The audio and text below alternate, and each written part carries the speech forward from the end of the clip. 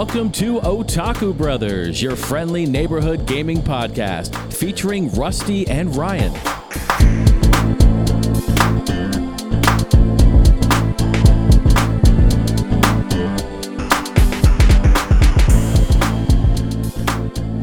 Hello everyone, and welcome to episode 101 of Otaku Brothers New Beginnings, my friends.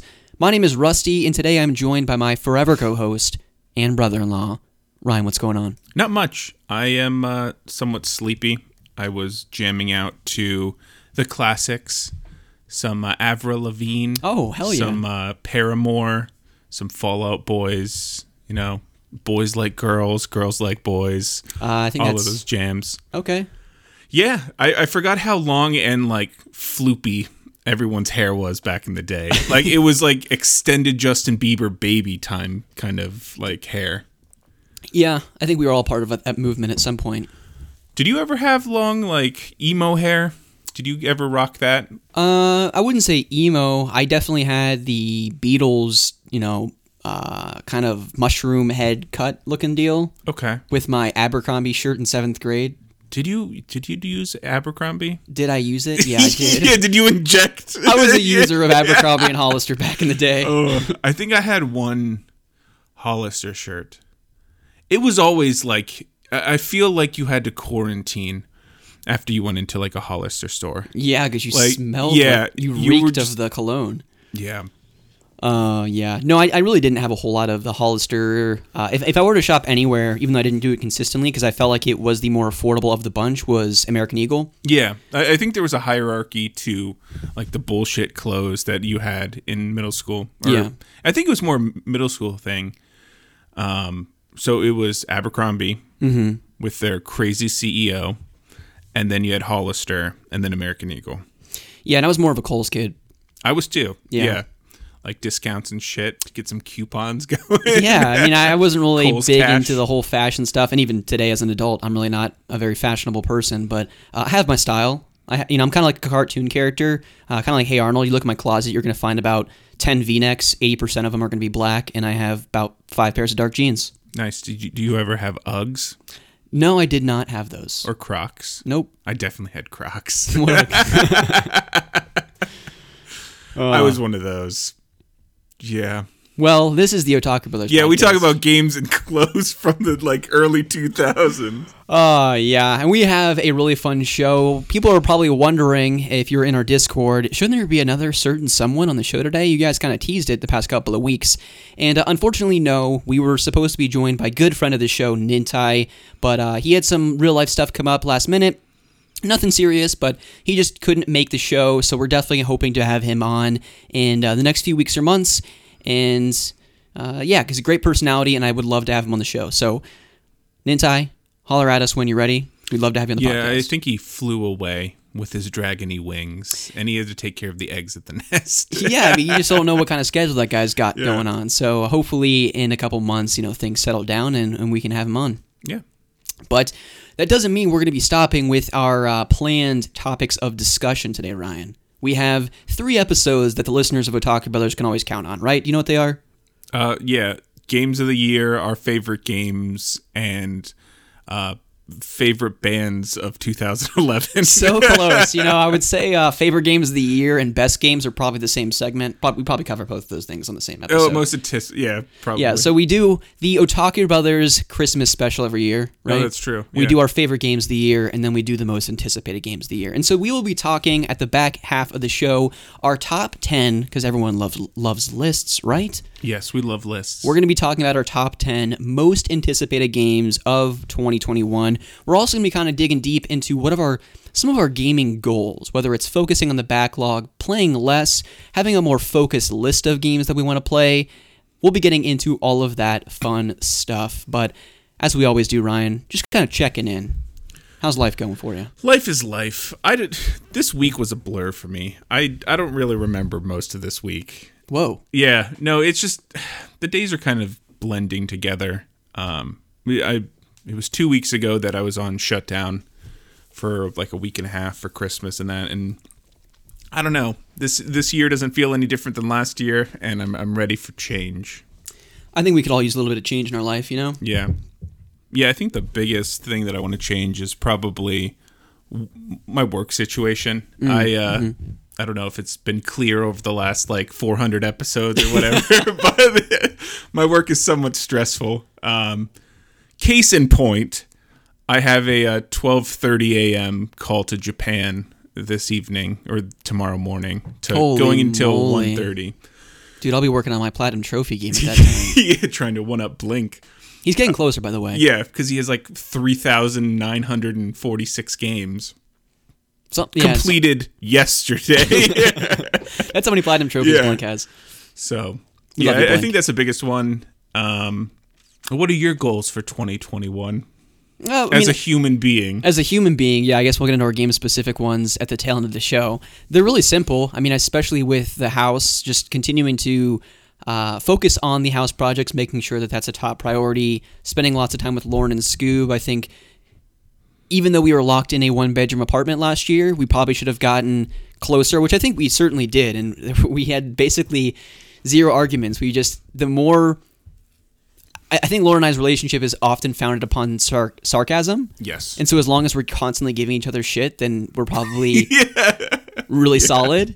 And we did a lot of that in 2020, and that's going to continue this year. But I think one of the coolest things is, especially in 2020, was that seeing Lauren's Instagram account take off. Yeah. And in so doing, really see her love of video games kind of evolving, not to just the games that she played growing up with you, but even extending further into like the indie scene and games that I wouldn't otherwise play. But for the number of times I walk downstairs or I come to bed and she's still playing the Switch and I'm like, oh, what are you playing? And it's seemingly always a different game. Yeah. Because she's like, oh, there was it's kind of like me where she goes and gets the mail and she sees an eBay package show up. And she's like, Rusty, not another eBay package. But I'm always like, but there was a sale.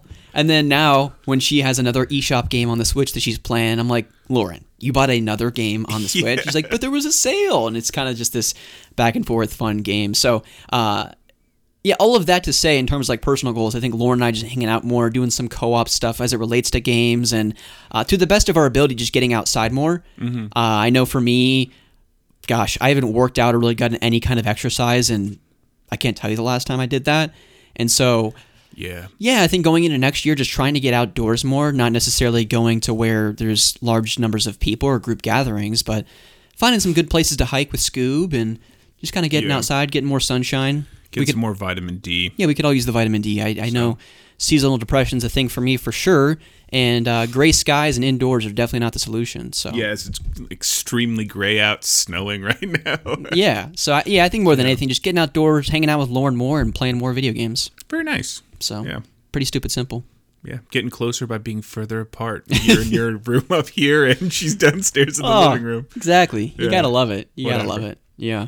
But any other life goals you have other than... No, same thing, kind of getting out more. I mean, with COVID and my apartment being pretty much everything, work, relaxation, and sleep, and it's weird. And I don't know if, like, it's been since like March of last year. It doesn't feel... I can't get used to it. Yeah. No, it's definitely not getting any easier. Yeah. That's for sure. So hopefully we get over this COVID thing this year, or maybe 2022 or 23. Could you imagine? Like, fuck. Like, one whole year of my life has been spent fucking living at home, working from home. Yeah. Like 1/100th. I'm not gonna live to 100. Like 1/60th of my life. Yeah. Well, I hope you make it past 60. Yeah, me too. That's just 100 was too long and 60 is too low. So maybe 85. Yeah, and then I'll just jump off a cliff. Whoa. Okay. Let's bring things back. It's better than sky suiting into like a middle school like math room or wingsuiting, because that was my original goal. Like, what? Alzheimer's starts hitting. And I'm just like, the whole getting old thing like scares me. Like losing my mind slowly over, like as it degenerates. And so for context for listeners, you're saying this because dementia runs in your family. Yes. Yeah. So my original plan back in high school was to like, instead of skydiving, I've always liked wingsuiting. So like you're just gliding around mountains and stuff. but I want to glide over like through a middle school window while classes are going on and just explode on the classroom like chalkboard or smartboard in like a math class. So yeah, I have 28 kids who hate math the rest of their lives. Dude, what the fuck did your parents feed you growing up? Lots of chicken and rice. Oh my gosh. Yeah. Let's bring this show back to earth. I don't even know what that meant, what that means. But I've matured and I've changed my mind. I'm just going to die slowly in a nursing home. Well, hopefully you have a video game controller in hand. Yeah, there's a... you're watching some Supernatural. I think there was like a 90 or like a 80... Drinking some coffee? My word, what is happening? No, I've had a lot of coffee today. There was like an 87-year-old like Japanese guy who was playing Dark Souls for the first time, and like he just laughs every time it says "you died." That's gonna be you. Yeah, that's gonna definitely be me. Gosh, shoot for the stars, not for the ground. Yeah, Ryan. no, I'll be playing like Bloodborne 6, and like maybe Elden Ring will be out by then. So yeah, we're gonna have a serious stern talk after all this. But, anyways, let's get to happier, better, fun things, and let's talk about, as we always do in the Otaku Brothers podcast, the games that we have been playing recently. Ryan, what have you been playing the past 2 weeks? Yeah, I've kind of been in a real gaming funk. I completed Dark Souls 1 Platinum, I think the last episode. And then after that, I don't know, I haven't been feeling video games that much. I got attacked in the Discord by Blink about not having all the shinies. Yeah. He was throwing a bit of shade, so I got back on that train. So I went from 24 left to 20, so I got 4 more. Wow. But the sad news is the global trade system that's in the game is pretty dead. Can you shop on eBay for these things? Fuck, I wish. I'd pay $10 for the remaining 20 and just call it a day. But I feel like that takes away the satisfaction a little bit, but I'm hitting a low and I'm ready to pay for it. Yeah, I was about to say, it's about the thrill of the hunt, but at one point, you just call it up. I mean, so I'm 700 out of 720, which is a huge milestone. I mean, the next one will be in the teens, which is crazy to think. Yeah. So yeah, I'm doing that. The problem is there's shinies in each one of the things I'm looking for, but they're glitch shinies. So they would corrupt my game, and then I have to start over. Okay. So I've been doing that. I started because I've been watching Supernatural. I've been trying to power through that so I can check that off my box and I can play fun games. So I finished, I want to say over the last 2 weeks, 3 seasons of Supernatural. And you finished the show? Yes, I did. I finished the show maybe Monday or Tuesday, and I really enjoyed it. Yeah? I like where it ended. Season 15, it felt like the later seasons of Lost, where the power creep of their enemies can only go so far before it's just, I mean, if you're battling like death, you can only go so far where you're like just a regular human versus celestial beings. Well, I think at a certain point, Supernatural, and certainly as it relates to Lost, it's been a long time since I've watched Supernatural, but ultimately the thing you care most about are the characters and the relationships they share. Yeah. Their arcs over the course of X number of seasons. And I know for Lost, Season 6, it was more about we just want to see the conclusion of these character arcs. We want them all to be in a good, satisfying place, which I felt overwhelmingly so that they were. Yeah. And so what would you say about Supernatural? Same thing, hopefully? Yeah. No, I think the show's built on the brother relationship, and it definitely ended in a really great place. Good. It's good to hear. And then they had like a send-off with all the cast there, kind of thanking people over the last 15 years. So it was really cool. Nice. And then I wanted to start a new show, but it's not one of those ones that I can play games in the background. I really have to pay attention. It was the Guy in the High Castle or something? Man in the High Castle. Yeah, Man in the High Castle. A super uplifting show. We lost World War II America lost World War II and the Nazis kind of took over with Japan. And they kind of split our country in half. With a neutral zone. I got like 3 episodes in. That one's going to be something where you okay over there? Yeah, I'm just shifting my my back was a little sore. Yeah, so I'm going to probably start that one more seriously today after the Browns game. And then I finished Lucifer, season 5. I had 2 episodes left. A lot of TV watching. Yes, mainly TV. Just in the background, I was playing Dark Souls. I started a DLC character because I've never fully completed the DLC. Good stuff. So I beat, I think I've beaten everything on your account for the second DLC, and then I've never played the first DLC, which is like Sister Freed and some dude with a dog. Okay. So I killed the dude and I killed his dog. Whoa. And then I went on to Sister Freed and her father, but I got fucked up. So I went to bed after that. How are you doing? As you do in Dark Souls and Bloodborne. It was rough. I mean, for you not knowing that there's a 3-phase fight, and then you killed the first couple phases on your 3rd attempt, and then all of a sudden the 3rd phase, you're like, shit. Yeah. It's a long fight. It is a long fight. But what about you? What have you been playing? Yeah, so I've kind of been bouncing around to a bunch of different games, just trying to figure out what I wanted to focus on as we kicked off the new year here. And one game that just sounded really right up my alley, super happy-go-lucky fun, was Sackboy: A Big Adventure. Oh, shit. Yeah, I totally got Sackboy, too. Yeah, no, we can talk about it together here. But definitely a great little platformer. I think one that we've talked about it, I think he was either on episode 99 or 100, that I think this would have been a far more fitting game to come out in January or February to kind of kickstart PlayStation's new year, because I think it was definitely overshadowed by games, specifically Astro's Playroom on the PlayStation 5's launch. But most people were probably buying Miles Morales or Demon's Souls with their PlayStation 5. So that begs a question. We really liked that there were a lot of launch games for the PS5. Mm-hmm. Is it better not to have a lot of launch games? Because games will overshadow games that could potentially be better than they were. Well, I think ultimately you need to strike a nice balance of genres at launch. Yeah. Inevitably there's going to be a Call of Duty or some type of first-person shooter nowadays. Yeah. There's going to be a handful of sports games, whether it's FIFA, Madden, or NBA 2K, things of that nature. But I think you also kind of want an open-world action-adventure type game like an Assassin's Creed, like an Uncharted, like a Spider-Man Miles Morales in this instance, but also something a little bit more niche. Not everyone's going to get in on, but it does satisfy a pretty significant audience, and you have that in Demon's Souls, right? But then you also have something that's super charming, that can get the kids in on the action, something that's family-friendly. You have that with Astro's Playroom.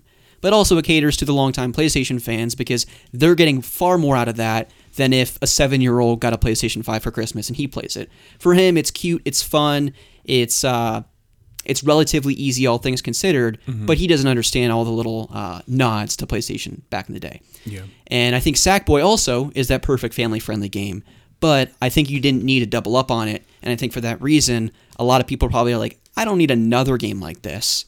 And I can't speak for everyone. I'm sure there was a number of people that ended up getting Sackboy: A Big Adventure, but I think it would have been more successful if it came out in January, February, and then in a couple months we got Kane and Bridge of Spirits, we got Ratchet & Clank Rift Apart, Gran Turismo, a couple other games in the lineup as well. But yeah, I think at the end of the day, is Sackboy better than Astro? I know we talked about that earlier. I don't really think it's better necessarily. I certainly don't think it's less than. It's just a terrific 3D platformer, so overwhelmingly charming. Sackboy is just so damn cute. It offers so much replayability with I don't even know how many different outfits you can buy in the game. There's 5 unique worlds. The level design is, oh my gosh, it rivals some of the more recent Mario games. Yeah. And just the level of detail in each of those levels, when each one you can probably beat in anywhere from 3 to 8 minutes probably. And if you're just rushing through the levels, you're not going to see just the intricate detail in the world. The music's amazing as well. Yeah, the music's great. Top to bottom, I just think this game is just a terrific 3D platformer. Again, not enough people played it. If you kind of have post-launch fatigue, not really sure what you want to play, even if you only have a PlayStation 4, I think this is the game you want to pick up to kind of satisfy that New Year's itch of what game to kind of kick off a new year of games. Yeah, I completely agree. It's really good times. And also they have specific co-op levels that they built from the ground up that you need a co-op buddy to play through. And so I think for that, whether you're playing with a spouse, you're playing with your kid, or you're just playing with a buddy online, like Blink and I were playing together, it just makes for a really great time. Yeah, it was. So you'll definitely have to play more Sackboy. I unlocked, of course, the final world. I need to collect more, I guess, star equivalent for people that have played Mario games to unlock those additional levels. But my gosh, I think I've played the game for about 20 hours, and I still will have probably another 10 to 15 hours of content. Very nice. Yeah, So- I'm up to, I think, 22 total stars or orbs or whatever. Orbs of the Abyss or Orbs of Creativity or whatever it's called. Yeah. Yeah.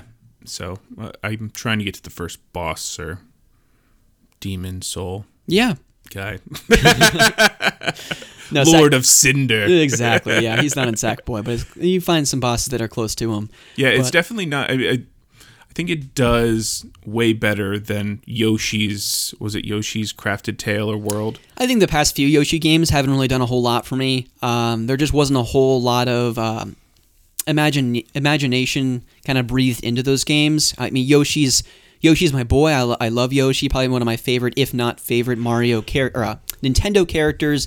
And I just haven't been very impressed with the more recent Yoshi games. Yeah. And I think Sackboy, if you threw Yoshi in there as opposed to Sackboy, it would have felt right at home on the Switch, and it definitely would have been a really impressive showcase for a Yoshi game. But it's neither here nor there. Sackboy's great, and it definitely plays really great on PlayStation. Yeah. You've been playing anything else? Yeah, I've been playing a couple different games, making more progress in Tales of Vesperia, one of my favorite JRPGs of the last generation. Well, gosh, it's crazy to think that was 2 generations ago now on the Xbox 360. That is crazy to think. It's wild to think about, but It's gosh. like 40 generations of handheld Nintendo platforms. Yeah, something like that. But no, Tales of Vesperia, man, I love that game. It's an anime come to life. Wonderful cast of characters, another great soundtrack, and I feel like the battle system is so conducive to podcast gaming. It's just a treat to late at night, if I'm not really feeling much, just putting on some Pete streams and enjoying some Tales of Vesperia grinding. So how many hours are you into your new save? About 8 or 10. Okay. Nothing too crazy. Yeah. But I'm making more progress steadily and surely because, as I said a couple of episodes back, I'm going to be doing a reunion podcast episode with ChronoLink91, friends of the show, and Zach Archer of the Tarkaron podcast, or Tarkaron show, however you want to label it.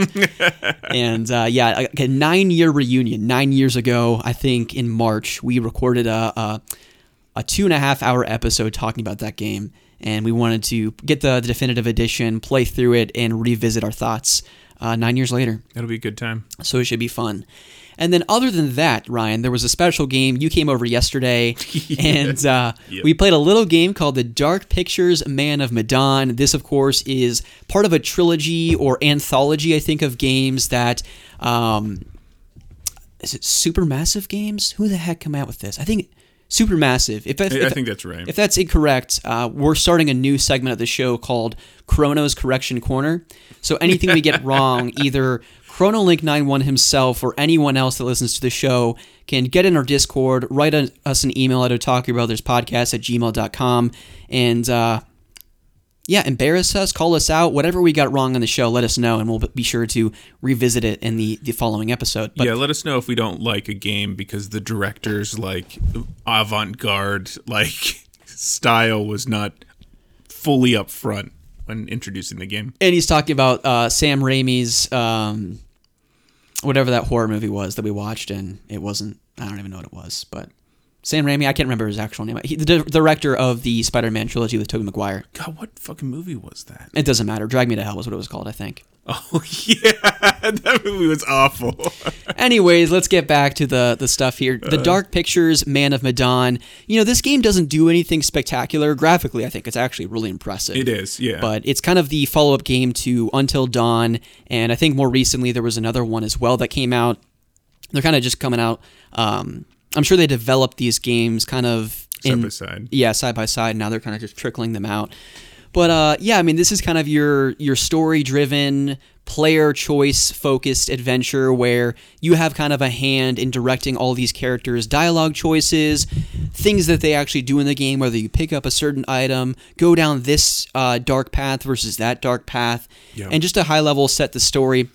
You're kind of set the tone. You kind of start the game. It's set in World War II. You're playing as these two dudes.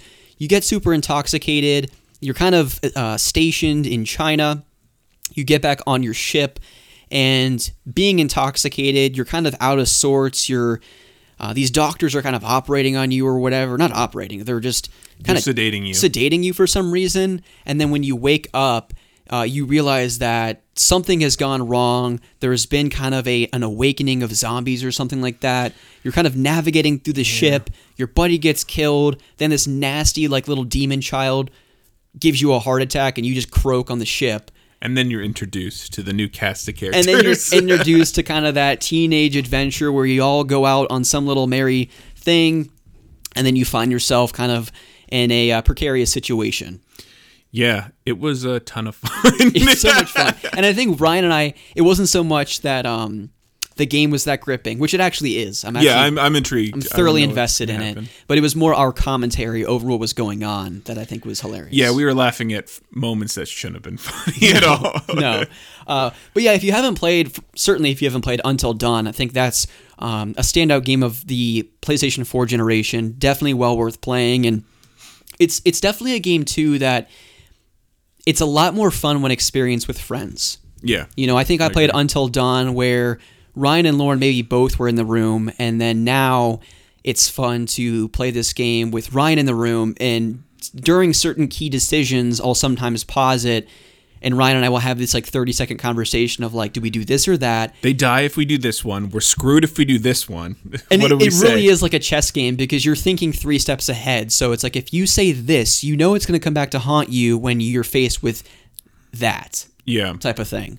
So yeah, we've been really enjoying it, and hopefully, in the next week or so, you can come back over and we can kind of just power through it, because it's not one of those games that you want to come back to multiple times. You kind of want to just sit down and experience it all in 1 or 2 sittings. Do you know how long this story is?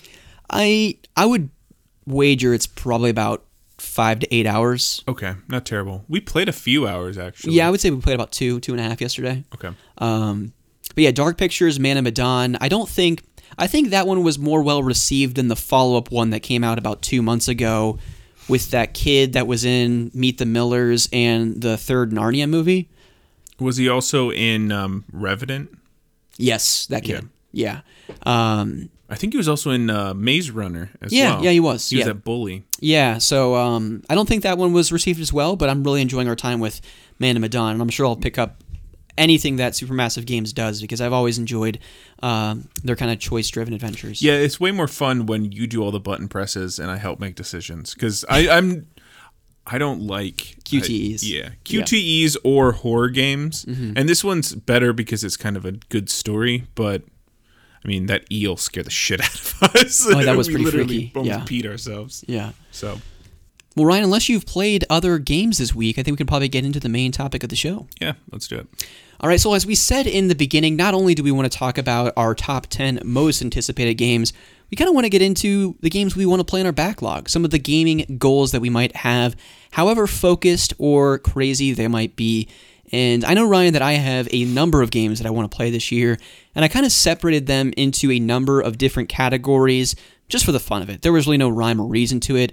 I was kind of just, my mind was going down a rabbit hole, and I figured, why not put it on paper? So, but I know I had probably a few more games than you had written down. So why don't you share with the good people some of your gaming goals for the year and some of the games you want to play? Yeah, sure. So I have a few. I've downloaded a couple games on Switch.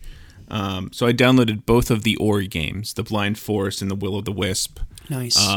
That's partially why I wanted to get through Supernatural. Was I want to be fully immersed in those games because of the soundtrack and how emotional they're supposed to be. And I didn't want to have Supernatural in the background. Good man. So I have those. I started Super Meat Boy. So Blink would be proud. Yes. I heard Blink was raving about it, so I wanted to start that one. It's a ton of fun. I got through the first 20 levels, and I'm at the first boss. Wow. So that one's a good time. It's definitely challenging. I have some, I guess, I've played Celeste, so I understand that some platformers are pretty difficult. But yeah, it's a good time. I want to finish that one. And then the last one, kind of coming off of Super Meat Boy, is Sackboy. Oh, heck yeah. So a little bit different, less challenging, but a good time. And I've started that one. Changing genres, I have Doom Eternal. I want to play the new Doom games. They look like a lot of fun. Kind of the same feeling as Sackboy as far as violence goes. Thematically, for sure. Yeah. And then we started Shadow of the Colossus. We did a few yesterday, but just weren't feeling it. I want to finish that game because it's amazing from what we've played. Oh my gosh, yeah. You're going to appreciate this one, Shadow of Mordor. It's about damn time, man. Yeah. I have it, and then I have Shadow of War as well, I believe. Yeah, you got it for free on PlayStation Plus. Yes, I paid too much. And so I want to play those. I couldn't get into it originally. I think the orcs just started taking over, and just one orc just kicked my ass like 6 times. It's a tough game. I mean, definitely it takes the Arkham, fighting style to the nth degree with the counter system. And you really kind of have to get into a rhythm of it because otherwise, you're going to get wrecked. Yeah, it was just, I got stormed by like 3 captains and I couldn't do anything. So I want to do that one along with Dishonored. Oh my gosh. Now you're speaking my love language. Yeah. Well, I mean, looking at this year, you have Deathloop. Mm-hmm. So if I'm going to play Deathloop, which is one of my honorable mentions, I want to play where it's come from. Yeah, in Deathloop, I mean, you're definitely going to see a lot of the shooting mechanics of something like that because I don't think Machine Games is developing that. Maybe they are. I know Bethesda's publishing. But regardless, Dishonored, it is more story-focused. There's more to pay attention to, where Deathloop, I think, is going to be more multiplayer-focused. Okay. So Dishonored, and then you're going to appreciate this one as well, Final Fantasy 15. Okay, nice. Man, good stuff. You're playing the good games. I don't know which... I mean, I want to play a Final Fantasy. 13 would be the best place, but okay. Yeah, it's 15, 13, or 7. Mm-hmm. I'd want to... I know the remake's great, but I want to play the entire game to get the feeling. So I respect that. It might be hard to go back to the original.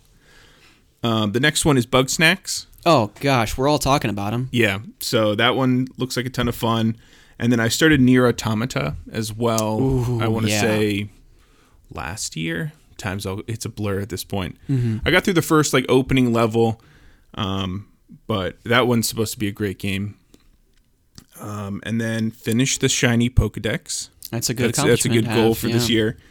And then the last one is Devil May Cry 5. Now, are you going to get the PS5 version or just settle on the PS4 one you already got? I bought the PS4 one. But we'll see. I think the PS5 is a free upgrade, right? I would hope it is. I think it's PS Plus. But I'm not sure. Yeah.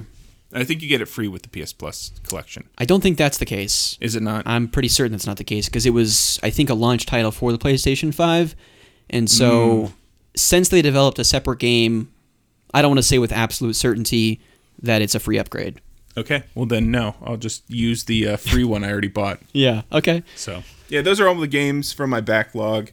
I obviously have the games that I'm going to buy that are coming out this year, but we'll talk about those a little later. For sure. Yeah, I mean, I think for me, I have a whole slew of games written down here. Last year, I took the approach of, in January through February, I'm going to play these 4 games, and then March through May, I'm going to play these 6 games, and then June through July, I'm going to play these 4. And it's one of those things that you never know what type of mood you're going to be in to play games. Yeah. And I know for me, the lesson that I learned last year is trying to shoehorn games in regardless of my mood is just not the way I need to be playing video games. Listen to your heart, people, right? There was a great banger of a song back in 6th grade called Listen to Your Heart, and I think it still rings true today. Listen to your heart. Oh my gosh, yeah, what a memory. Pictures of you. Pictures of me. No, I think you're thinking of 2 different songs there, Ryan. Oh, okay, well, okay. Yeah, fine. But listen to your heart, people. So yeah, I have a whole list of games here that I want to play. They're all games that I have some semblance of interest in playing now, so I'm sure over the next 12 months, they're games that I hopefully can knock out. And a lot of this is because, I was very fortunate to get the PlayStation 5, and it seems like we're going to have a number of great games coming out this year, but I still want to focus on the backlog before I add more games to the game shelf over there. And so here's kind of what I have. I call this the blockbuster backlog, right? Very because nice. a lot of these are blockbuster games, AAA games, some under the radar, but definitely games that I want to focus on going into this new year. And 3 of which are kind of games that I labeled or had an asterisk next to that I want to play with you. Oh. All right. So the first one is Dark Pictures anthology Man of Medan. Okay, the one we're playing. Something we're already doing right now. Another one is Death Stranding. Yes. Because I feel like that game, it hit a lot of great notes during the 10 hours that I played it. For the most part, I think it's relatively relaxing, very satisfying when you kind of get to that next story beat and a great licensed song ends up playing. But I feel like it'd be even better to experience some of those emotional story beats with another person. Yeah. And so my better half, Ryan, why wouldn't you just pop on the couch next to me and play that game? So that's one I hope to play. I know it's such a departure from what Kojima is known for. I mean, it's still crazy and over the top and wild and nuanced, as most of Kojima's games are, but it's one that, I don't know, I so badly want to check that off the backlog list. Yeah, I want to know what happens. For sure. So. And I don't want to just watch a YouTube video to see. I really want to discover it for myself in the game. So hopefully you and I can pick Death Stranding back up at some point in the year. And then the third with Ryan game is Hitman. Okay. So kind of this new trilogy. I think 3 actually comes out next week. A lot of hype and anticipation surrounding that game specifically, but really just this trilogy is so beloved, coming away from what I would deem a relatively underwhelming wrap-up or finish to the Hitman series back on the Xbox 360 generation with Absolution. Okay. Really didn't click with me. Hitman Blood Money is still probably my favorite Hitman game of all time to this point. Although I really didn't play the first few games on the PS2. I think Silent Assassin and Contracts or whatever the subtitles were for those games. I really kind of fell in love with it with Blood Money. But why I want to play this game with you is because each level in Hitman, you're kind of tasked with obviously a contract to kill someone. But what's so great about these games is that you kind of can tackle it in any way you want. Really rewards and encourages experimentation with the levels, and they give you a whole litany of fun and unique ways to go about the mission, whether it's poisoning the food that the person's going to eat, whether it's dressing up as the chef and hitting the person with a fish and stuffing them in a meat locker until they die. There's just so many wild and unique ways to go about the level, and I think it would be really fun if you and I sat down, looked at this level, and passed the controller back and forth. We both complete the level, but we challenge each other to go about it in 2 separate ways. That'd be really fun. I think that'd be really fun. And so hopefully, maybe we fall in love with it so much we end up playing through the entire trilogy together this year. Yeah, so. I'm game for that. Another good one to play together would be Detroit. Oh, Become Human? Yeah. That's probably one I'll end up streaming. Oh, okay. Just because Quantic Dream, right? Not Quantum Theory. I always get those two mixed up. I think it's we're going to have a lot of Chronos Correction Corner going on in this episode. But I think it's Quantic Dreams, David Cage's series of games. Of course, Heavy Rain, Detroit Become Human, and then the third is Beyond Two Souls. So I'd like to stream that trilogy of games just because I think the suspense makes for a fun watch for audience members and certainly one to experience in front of other people. So those are the 3 games I hope you and I can play through this year. Okay. I mean, I'm sure we'll end up doing more, whether it's Gears of War or going through Halo or, something like that. Yeah, but Gears of War would be fun. Yeah, or you can buy an Xbox Series X. I'd like to. I mean, I would really want to. If Halo Infinite does come out this year, that's a no-brainer. Yeah. But we'll get to that stuff here shortly when we talk about our most anticipated games. Continuing to go down the list, I don't want to spend too much time on this stuff. Tales of Vesperia, a game that I talked about earlier. I'm really enjoying my time with it, and I cannot wait to talk with good friends of the show, Zach and Chrono, about it, revisiting the game 9 years later. If you've never played a Tales of game, little PSA, I think one of the best places to start is Tales of Vesperia. I've only played a few games in the Tales of series, but I feel like that is a very memorable one and certainly newcomer friendly. So check out Tales of Vesperia. You have so many different avenues to play it, whether it's the Xbox 360, Switch, PS4. I think you can also get it on Xbox One. I think the Definitive Edition really came across all platforms, so definitely well worth picking up. Continuing the list here, we've got 2018's God of War. Yes. I played about 5 hours or so on stream. Wasn't really conducive to a stream game for me, and I cannot wait to eventually just put the headphones in, sit on the couch, and just power through the rest of that game. And I'm inevitably fall in love with it, as so many people have. Yeah, I'm excited to hear you your reactions. Especially if Ragnarok does end up coming out this year. I didn't even include that on my most anticipated games list because how can I anticipate a game if I don't understand the hype surrounding it? You know. Yeah, that's fair. So God of War. The next one we have is Final Fantasy VII Remake. Really enjoyed the 8 to 10 hours I've played of that so far, but and it's picture perfect. I mean, there's really nothing I would change about it. However, there are rumblings about a potential PS5 enhancement patch, so whether that's 60 frames, just for the game to run a little bit smoother. Not that it necessarily needs it, but if I wait a few months and I can play a better version of it, why wouldn't I do that? You know, especially because it really wasn't clicking for me right now, and I definitely don't want to force myself to play what so many consider a masterpiece. Yeah. So, gonna wait a little bit on that. Control. This is a game that we have many friends of the show that are just huge fans of this one. I picked it up a couple months ago from GameFly for like $10-15. Definitely something that I'm looking forward to playing. It looks like you can kind of manipulate time or manipulate your environments in unique ways, and just sounds like a really kind of crazy, over-the-top, fun story. So that was the one Aiden really liked, right? I think so. Yeah. Yeah, I mean, a lot of people talk highly about it, so hopefully getting around to that. 13 Sentinels Aegis Rim, or Aegis Rim. This is, of course, Vanillaware's game. If you've played things like Muramasa, the Demon Blade, or Dragon's Crown, Odin's Sphere, it seems like this game goes in a completely different direction, is more of a visual novel, but it sounds like the story is really, really engrossing. Blink and Sprite both. I think this was either their game of the year, certainly their top 3 of 2020, and when Blink pitched it as a sci-fi anime Lost type story, I was like, sign me the heck up. So I definitely had to get it, and it's definitely one I want to hopefully play with Lauren. I feel like this is a good one where her and I can just sit down and really get, no pun intended, lost in the story. So 13 Sentinels, definitely looking forward to playing that. One you already mentioned, Shadow of the Colossus.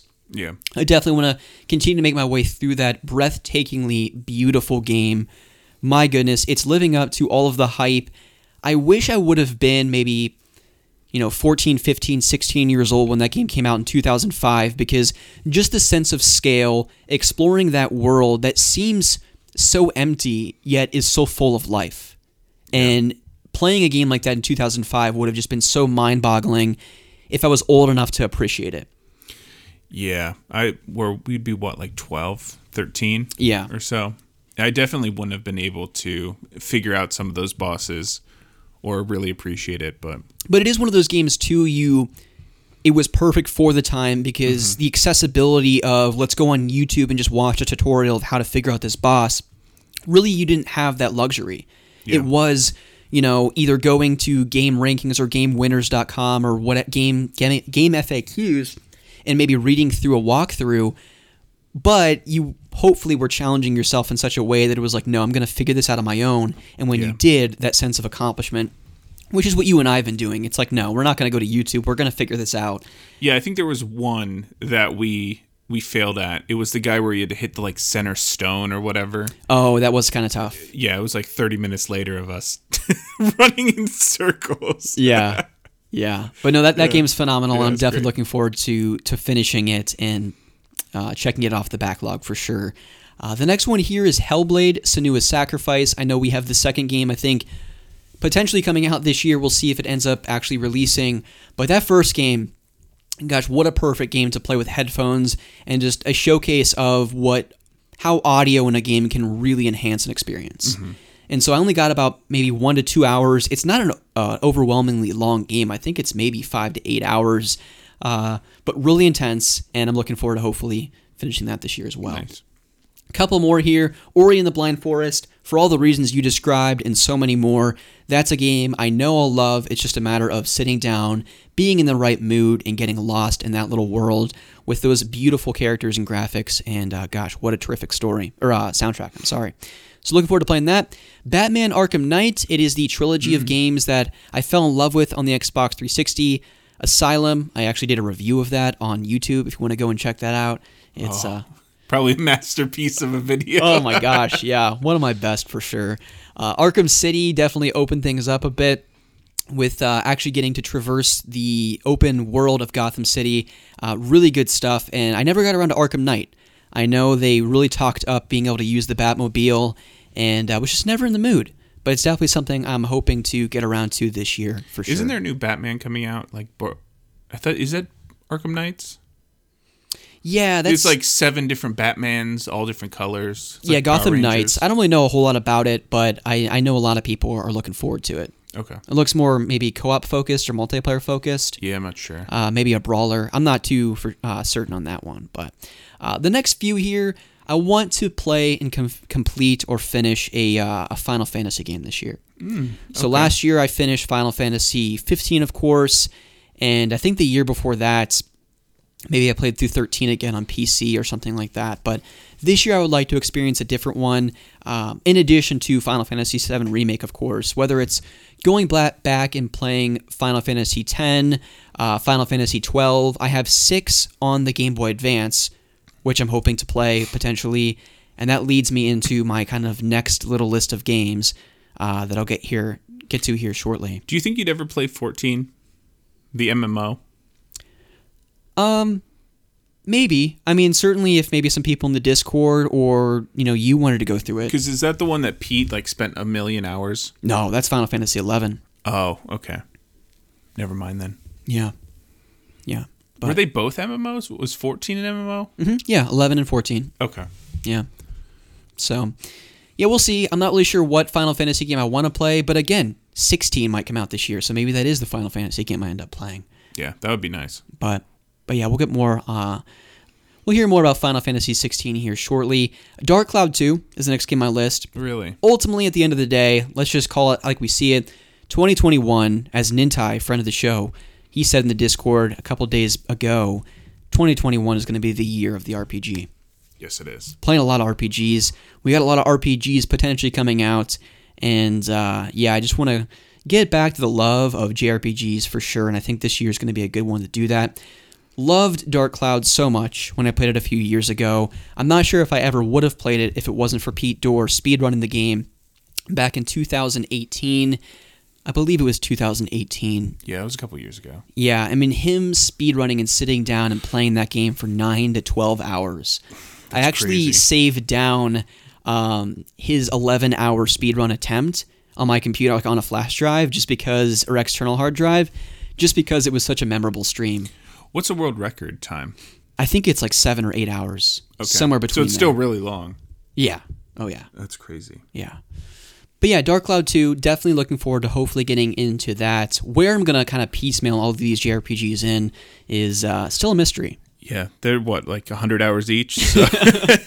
They're definitely a significant time sink. I don't play them as much as I did in college just because I have talked about it a dozen times over, but it was just so convenient to get up in your bunk at night and power through, especially the portable RPGs like the Dragon Quests of the world, the Ys games on the PSP, stuff like that. So we'll see what happens, but I mean, if I'm still sitting at home for 6 months and you take out all of the commute time to work, to and from, man, that's a lot of time I could pump back into some JRPGs. Yeah, I mean, take half days, JRPG time. Exactly, that's what I'm saying.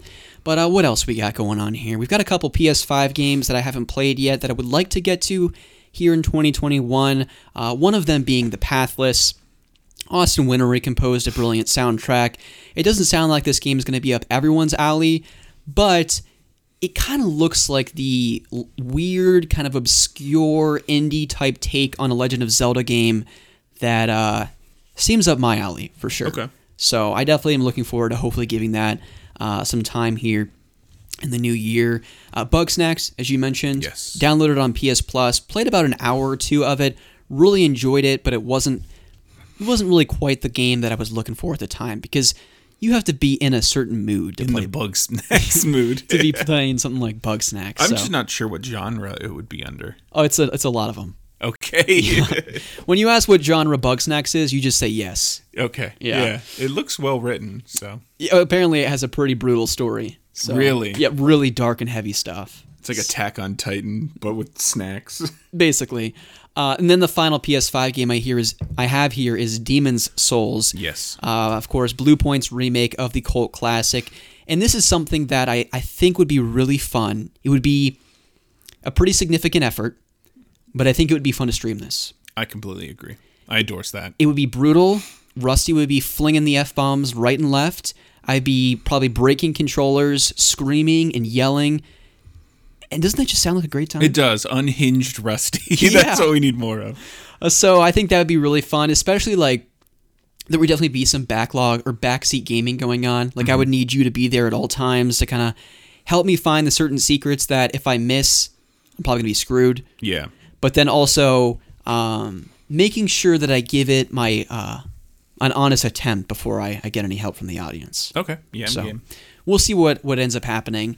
But yeah, I think Demon's Souls would be a good one to stream and definitely one I want to play because to this point I've beaten every FromSoft game with the exception of Sekiro and Demon's Souls. Yeah, and the deal was if I beat, the fourth game in the Resident Evil series, then you'll play Sekiro. Potentially. Start to finish. That is the deal. Yeah. Yeah, so I forgot to add that one to my list of games I need to beat this year. Okay, well, we just added it. Okay, artificially. Cool. And a quick correction of myself. I know it's not that's not every FromSoft game, but just in the realm of Dark Souls, Bloodborne, and Sekiro, it is the final game that I need to beat, with the exception, of course, being Sekiro.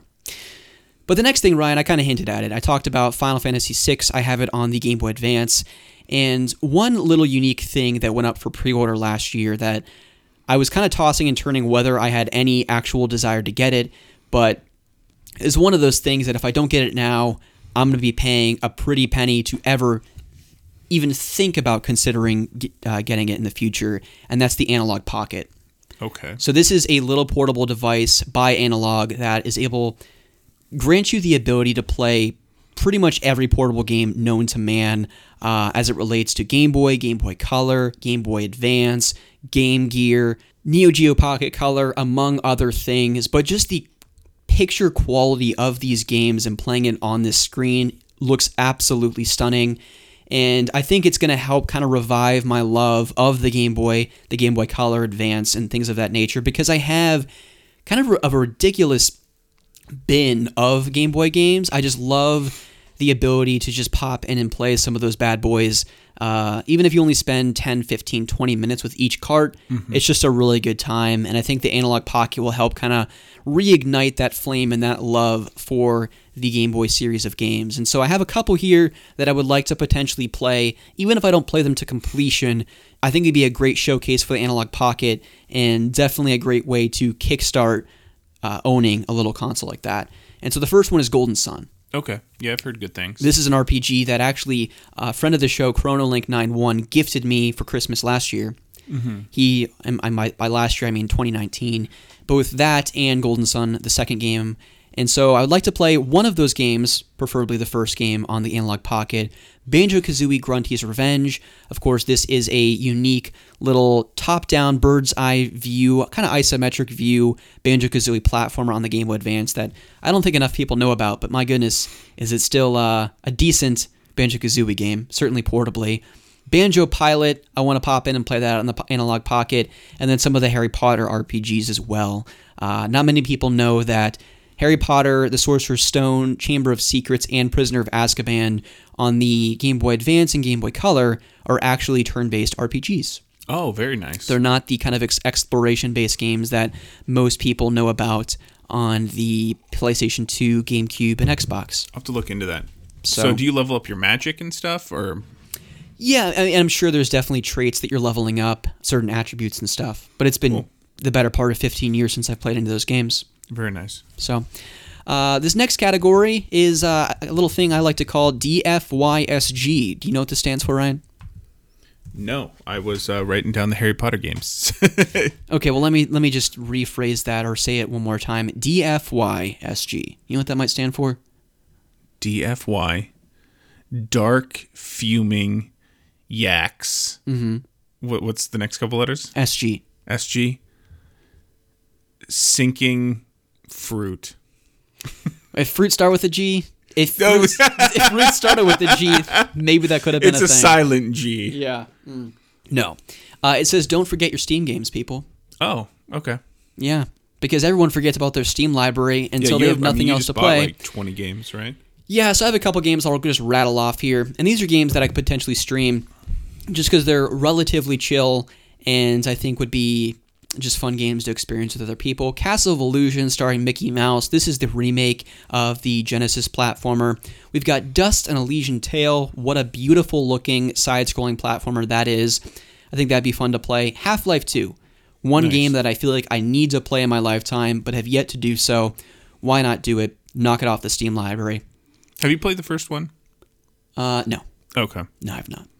MacBat 64. Not many people know about this. I was talking with Blink. We were playing Sackboy a couple weeks back, and I mentioned it to him, and he's like, "What? What did you just say? Can you? Yeah, I have no idea what Can you that is." spell that for me?"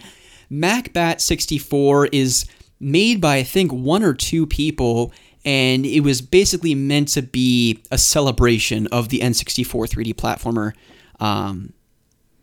time frame, I guess. Okay, cool.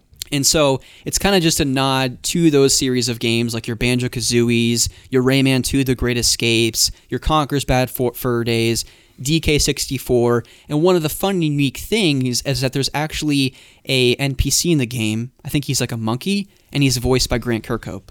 Oh, cool. So Yeah. it's kind of like a ukulele kind of game. A little bit, but it looks like it was built for an N64. Oh. Like graphically, it looks like claymation almost. Okay.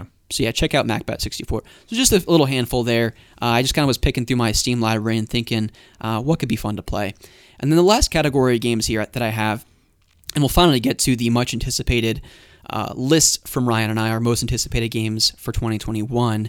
But this final category here are just the games that I hope to play with the community this year. Cool. So we have Left 4 Dead 1 and 2. I think it'd be fun to squad up with some people and play that.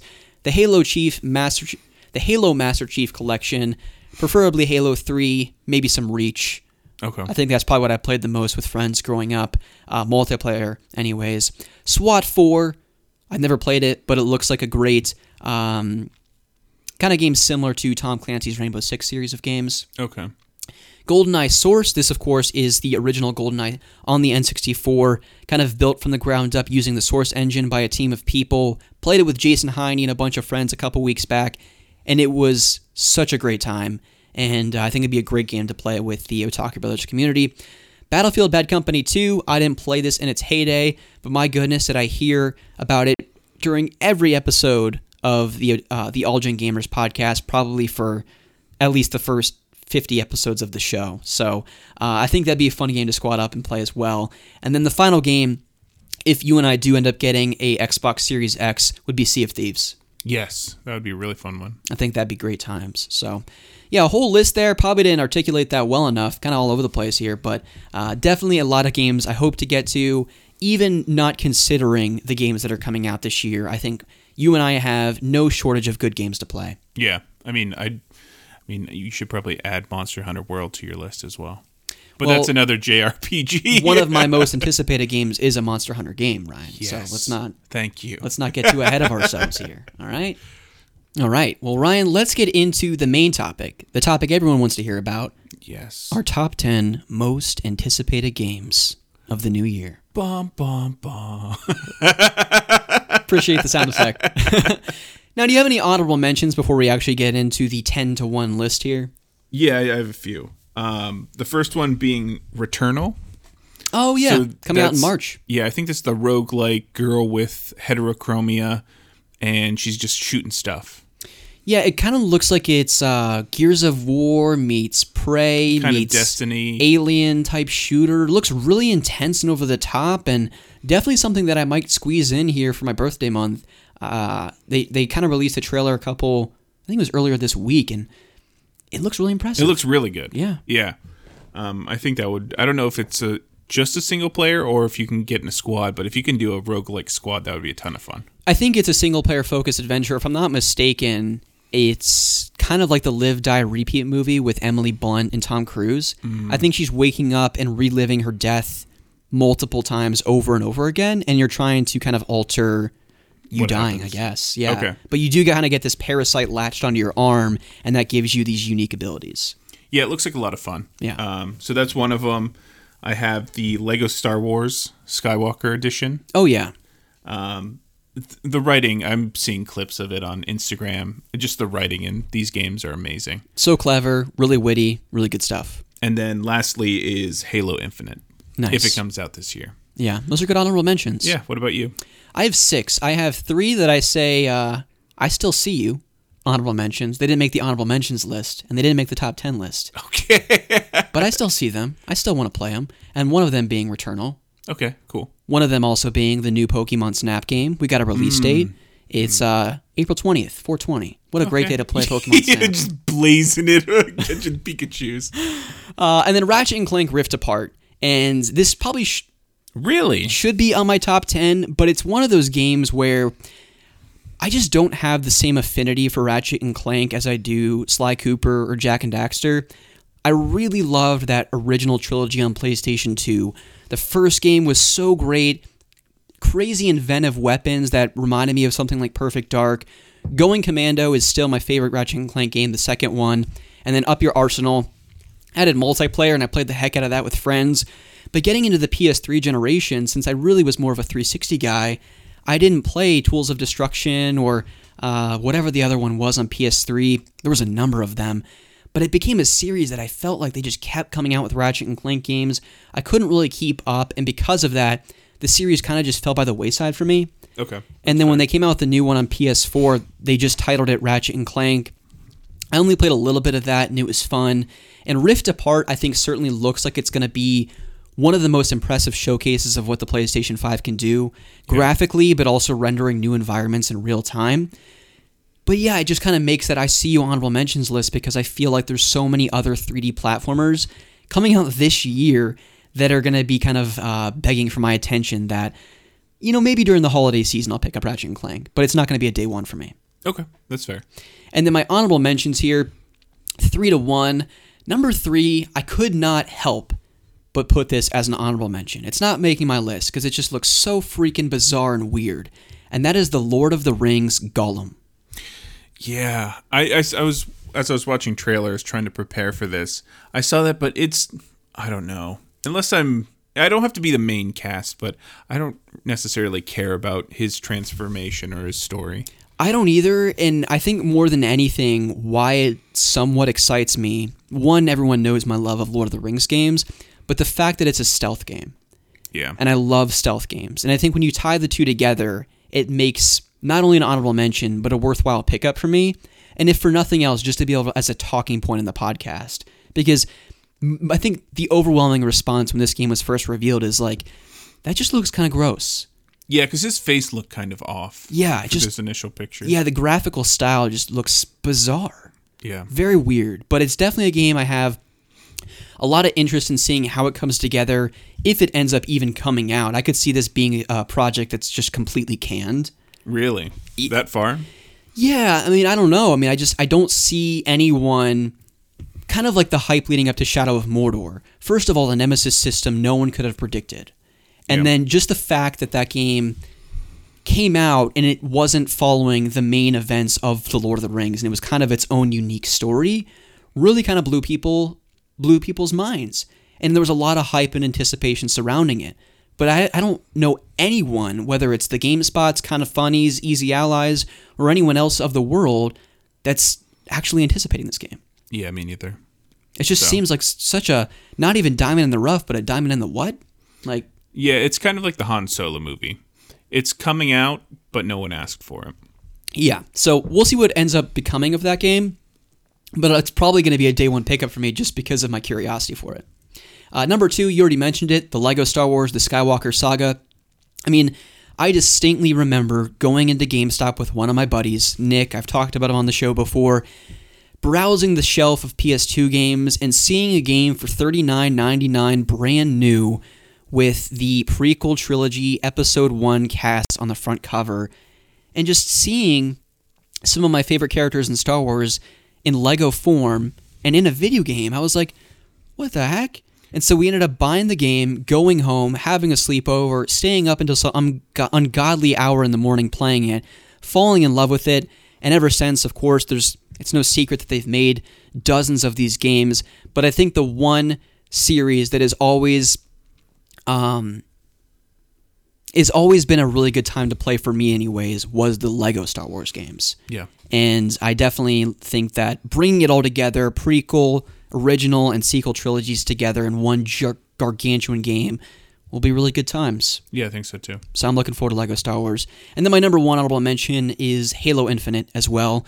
You mentioned it, and I think it's worth prefacing this whole conversation with saying that I think if the Cyberpunk CD Projekt Red situation has taught video game development teams anything, it's to be far more cautious than aggressive with releasing any of your games, and certainly putting target dates out there.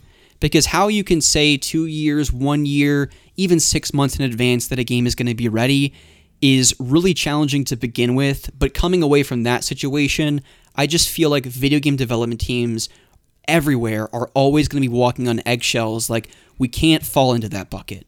We have to be different. We have to be better. And I hope that it was a learning lesson for all these development teams. And going forward, not only the state of AAA game development, but just game development in general changes. And I mean, the best thing that I love, I mean, obviously, we always want that game that we're anticipating over the course of however many years, Elder Scrolls 6, Kingdom Hearts 3, whatever it ends up being. But I would much prefer, and I think we're probably going to end up seeing this with Elden Ring, we really don't get a whole lot of details until like 3 months before it releases and saying, hey, we're just finishing up the polishing bits of the game. It's about to go gold. We're ready to release it. Expect it in your mailbox here in 3 months. Yeah. You know, that's the type of thing that I think we need to get to, just because you get into these situations where there's so much hype and anticipation surrounding a game, and then there's just so much disappointment when it comes out or it's delayed or what have you. And we're seeing that with Halo Infinite, and thank goodness that game, ahead of the Cyberpunk situation, was delayed, and they just said, just expect it sometime in 2021. They didn't lock in a date, they didn't say November, they didn't say spring, Q1, whatever, and I hope it lives up to the hype. But the reason Halo Infinite isn't making my top 10 is just because 343 Studios has not instilled a whole lot of faith and confidence for me. And coming away from Halo 5 Guardians, I know that was a pretty big disappointment. I think 4 was pretty good, but based on what we've seen so far with Infinite, the travesty that was the Xbox Game Showcase when that was released, and all of the backlash that it ended up receiving, it does make you think and wonder what would have happened if they didn't show the game again during the showcase, and it still came out at launch of the Series X and S. Yeah, that would have been another Cyberpunk. In the current state, because it opens up a broader conversation of, I fully believe that because of the backlash of the fans, that drove a lot of the game's delay. I don't know all the details behind the scenes, and maybe that's not true, but it does make you wonder, because the Xbox Game Showcase was just a couple months before the anticipated release of Series X. But all of that to say, I want Halo Infinite to be the best Halo game to date. I want it to be tremendously successful, and I hope it comes out this year so it gives me a reason to invest into the next generation of Xbox in the Series X. Yeah, I completely agree. So, with all of that said, Ryan, a lot of honorable mentions, a lot of I Still See Ya type games, but now we get into the bread and butter, the real good stuff. Yes. The top 10 most anticipated games of 2021. What's ringing in at number 10 for you? This is a game I want to play with you. Oh. So you might have to buy a copy. It's It Takes Two. Oh. Yeah. So it's kind of, I don't know if it's like mini games or it looks like some platforming, but it's with the iconic like crazy guy who just swears at the Oh yeah. Yeah, so it's like that book, and it's basically about a couple who gets turned into these dolls, and then they have to like work on their marriage or whatever. It looks like a really quirky game, but it looks beautiful. That's a good pick. So that's something I want to play with you. Good stuff. Yeah, what about you? My number 10, and again, this kind of falls into the same bucket of Halo Infinite not really making my top 10, and why this game only comes in at number 10, because I don't have a whole lot of confidence that it will come out this year. And actually, if I go back and look at my list, I think this was like my number 4 most anticipated game of 2020, and of course it didn't come out then, and that's Elden Ring. Okay. Yeah, that comes in at 10 for me. It goes without saying, Ryan and I have been talking about Bloodborne and Dark Souls since the beginning of this podcast. Episode 4, we went into the deep into the lore of all things Dark Souls and Bloodborne, and over the many hundred episodes of the show, we've continued to sing the praises of these games. And Elden Ring, I don't think is going to be any exception. I cannot wait to see more. I hope we hear more about it sooner rather than later. Yes. But, of course, there's rumors that it might be coming out in June, but we'll see if that ends up coming to fruition. Yes. I think we were talking about it yesterday, but most of the, I think Dark Souls 2, 3, Bloodborne, and Demon Souls came out in March. So their normal launch window is March. Right now it's rumored that it'll be coming out June 30th, based off, I want to say it was an updated listing on Target's pre-order. And then there's some leaks from, I think, some French developers who worked on the trailers. But yeah, that's definitely higher up on my list than number 10. But yeah, I'm really excited to see where they go. Nice. Yeah, Elden Ring, I think it's going to be good stuff. But what is your number 9 then? My number 9 is a game series I've always wanted to play. It's Mass Effect. Oh, I thought you were going to say Resident Evil. Yes, I just can't wait to play Resident Evil for hours.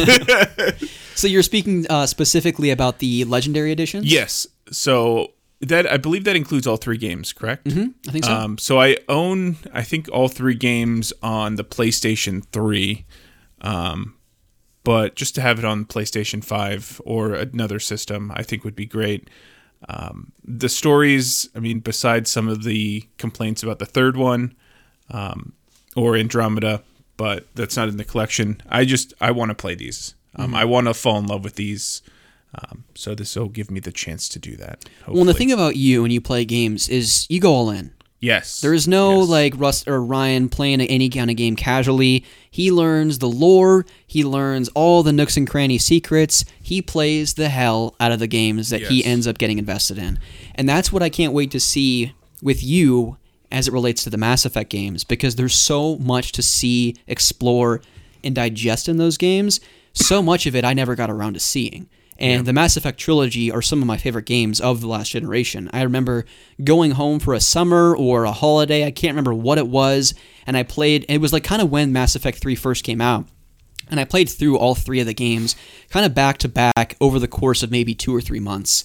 And they're just so rich with so much to explore. If you love space, if you love Star Wars, if you love Star Trek, those games were made for you. I know friends of the show, Nolan, a recent friend of the show, Ethan, together those two have probably pumped over 1,000 hours exploring those worlds.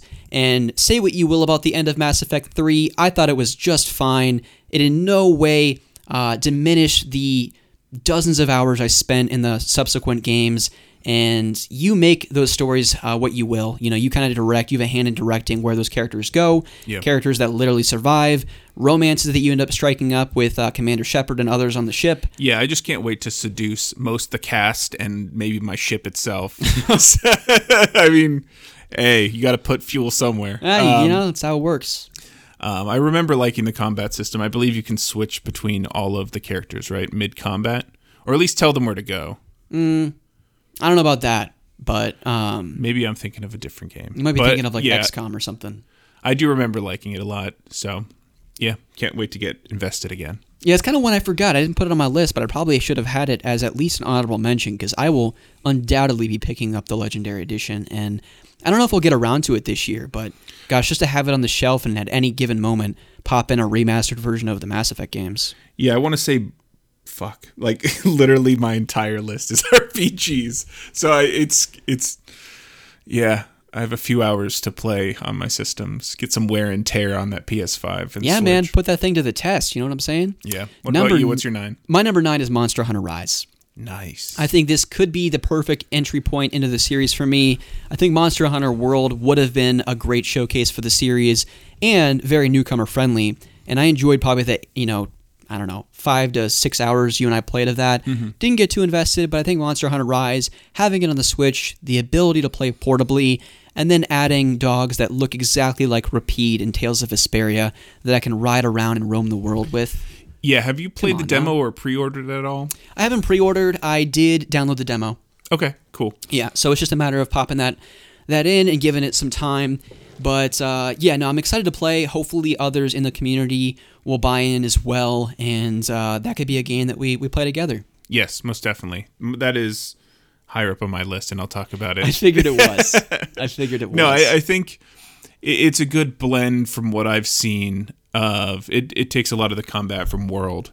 The real question is going to be how they do the armor, on whether veterans of like the other handhelds like it as much as World. But okay. Yeah, that'll be a fun one. Good stuff. Yeah, Monster Hunter Rise. Looking forward to getting it. And I think that is going to come out March 26th of this year.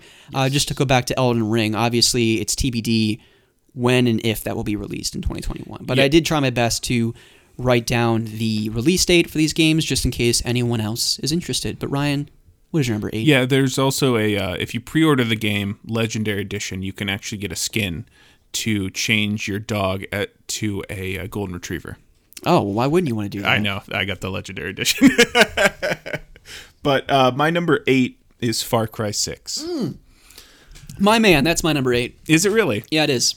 It's been so long since... I don't know if I've ever really played a full Far Cry. Shame on you. Maybe 3. But I think you played what was the one you played most recently and you didn't really like it because of the towers? I played a lot of Far Cry last year. I played Far Cry 5 to completion, I played Far Cry Primal to completion, and I downloaded Far Cry New Dawn, and I didn't like it because it had the Ubisoft thing that I don't like in Ubisoft games, and that is a bunch of microtransactions. It was kind of a pay to win or pay to become more powerful type of thing, and that is not what I like, and that's why Far Cry 6 is a little further down on my list, because 5 wasn't as good as 3 by any stretch of the imagination. 3 is far and above my favorite Far Cry game. I played it again. Hell, I think I played Far Cry 3 last year again, too. Yeah, you did. Yeah, because they had the Classic Edition on PS4. So I played Far Cry 3 again last year. That's far and above my favorite. 4, I think, is also so good. Crazy villain, as they typically have in the Far Cry games. But 5 just took it a different direction. It just felt different.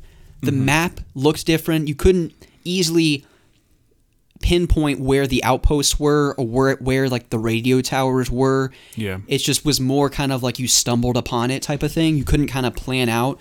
And that kind of disrupted my podcast game mentality when I typically play the Far Cry games. Yeah. But I hope 6 kind of goes back to the roots of what made 3 and 4 so special. Yeah, I don't know if this is going to be a day one pickup for me. I think I'm going to not look at reviews, but I would just...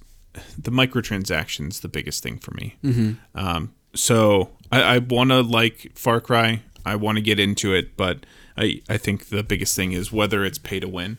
Yeah. But it should be a good time. I want to get some outposts, plus, open maps. Giancarlo Esposito is the main villain. Yes. What's up, Gus? He's in a lot of things now. He really is. His career really, I think, took off post Breaking Bad. Yeah. So he's such a good villain. He looks like he hates everyone. He looks like he could serial kill. But I also believe that in real life, he's probably just the sweetest man. Yeah. But for sure. Yeah, well, Far Cry 6 is also my number 8. It's TBD 2021. I think it was supposed to potentially come out either early this year or late last year, and then Ubisoft had some Ubisoft Play or whatever they call their little State of Play Direct type things, and they changed the time frame to be coming out in, I think, Q1 to Q4 of this year or something like that. So yeah. I also, this is a game I could potentially see getting pushed to 2022, though. Yeah. We haven't seen gameplay. I think it's just cinematic, right, so far? Yep, just a quick cinematic last year during, I think, one of the Ubisoft press conferences. Maybe it was one of the PlayStation or Xbox game showcases. I don't really remember when it was exactly revealed, but definitely mad hyped about Far Cry 6, and definitely it'll be fun to see you hopefully get in the thick of a new Far Cry game. Yeah, hopefully gameplay comes out soon. Yeah. We'll see. Yep, we'll see. But Ryan, since we both shared a number 8, we'll pass the baton back to you. What is your number 7? Yeah, so this is my first Switch game. It's Bravely Default 2. I think you'd really like this game. I think so too. Rick loves the first one, and I think there was a second one, like a spin-off kind of side one that people didn't really like. Yeah, I don't really know how the timeline works, but I think it was called like Bravely Second.